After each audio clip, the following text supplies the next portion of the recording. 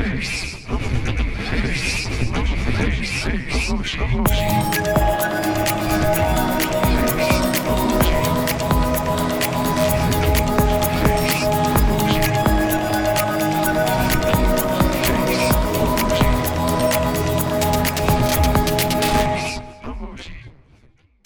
Jeremy.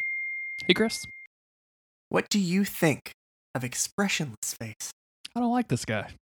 You don't like this guy? I don't Tell me like about this it. guy. So it's two flat eyes. In other words, two lines, two horizontal lines for eyes, and then a horizontal Closed eyes. line for a mouth. No other distinguishing features, typical shading that we see on these emoji. I just like the closed eye. Like this is very similar to the neutral face, except the eyes are closed, and I don't know what to do with that. I don't. It just kind of looks like a street sign trying to tell me that there's a left turn or something. I don't know what this is. Like, what does this signify? This is meh. This is the meh face. The MEH meh face. This was what I used back in my MySpace days. And obviously I wasn't using an emoji. It was just text. It was just a little dashes with the underscore underneath it. But the longer you made the underscore mouth was the greater the meh of the situation. The greater your general displeasure, the longer you would make the mouth. Now, I don't use this emoji a lot in my day-to-day life because I like to have, or I like to be more expressionate. That's not a word. That's not a word. Yeah, that's not I a thing. really like being expressionate. And I will send you this emoji the next time that you use the word expressionate to me. I'm going to use it enough times that people want use it enough, and people will just believe that expressionate's a word. I'm saying it confidently. Yeah, expressionate. He's a really expressionate guy. This is I don't use this a lot, but this was 100% the meh face. And somebody is just giving you some not bad news, but they're just like, hey, did you do the homework last night? And you go like that, yeah. And you hit him with one of these because you only use this when you're on MySpace and you're me and it's 2004.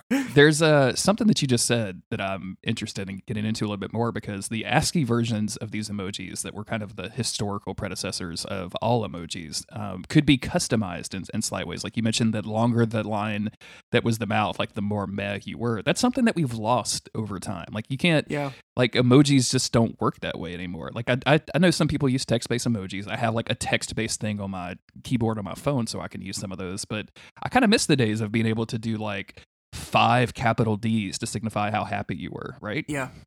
It added a little bit of charm to it. You know, it didn't look like a human face, but it was almost like its own brand of punctuation. And perhaps this is the first example of what it's like to lose some of that freedom in this modern society. This is also a sign of when I was cool on the internet versus when I was not cool on the internet, because I think understanding text-based emojis was a sign that you were what we would call now very online. We didn't have that expression back then, but like you knew the lingo, you knew how everything worked. You were in the know. Now everybody has a fucking emoji program on their phone or their keyboard or whatever, so like they can just do this. They can just pick it from a list. Like you had to pick it up from context clues what this meant back in the day. Right, exactly. And you know, I could see this being perhaps a little bit more sinister in nature, this expressionless face, if you walk into the darkroom. You know, you're in the photography club at school and you walk into the darkroom. And so there's just usually, like in the photography room that I had when I was in photography club in high school. I don't know why I'm digging back into these stories. But there was just the one red light that would be on, and that was, you know, you need to be able to see. You know, you can't do this shit in the dark, but you don't want to fuck up your photos. You put on that one red light, and you see expressionless face with those eyes closed, and then he pops those peepers open, and then it's neutral face.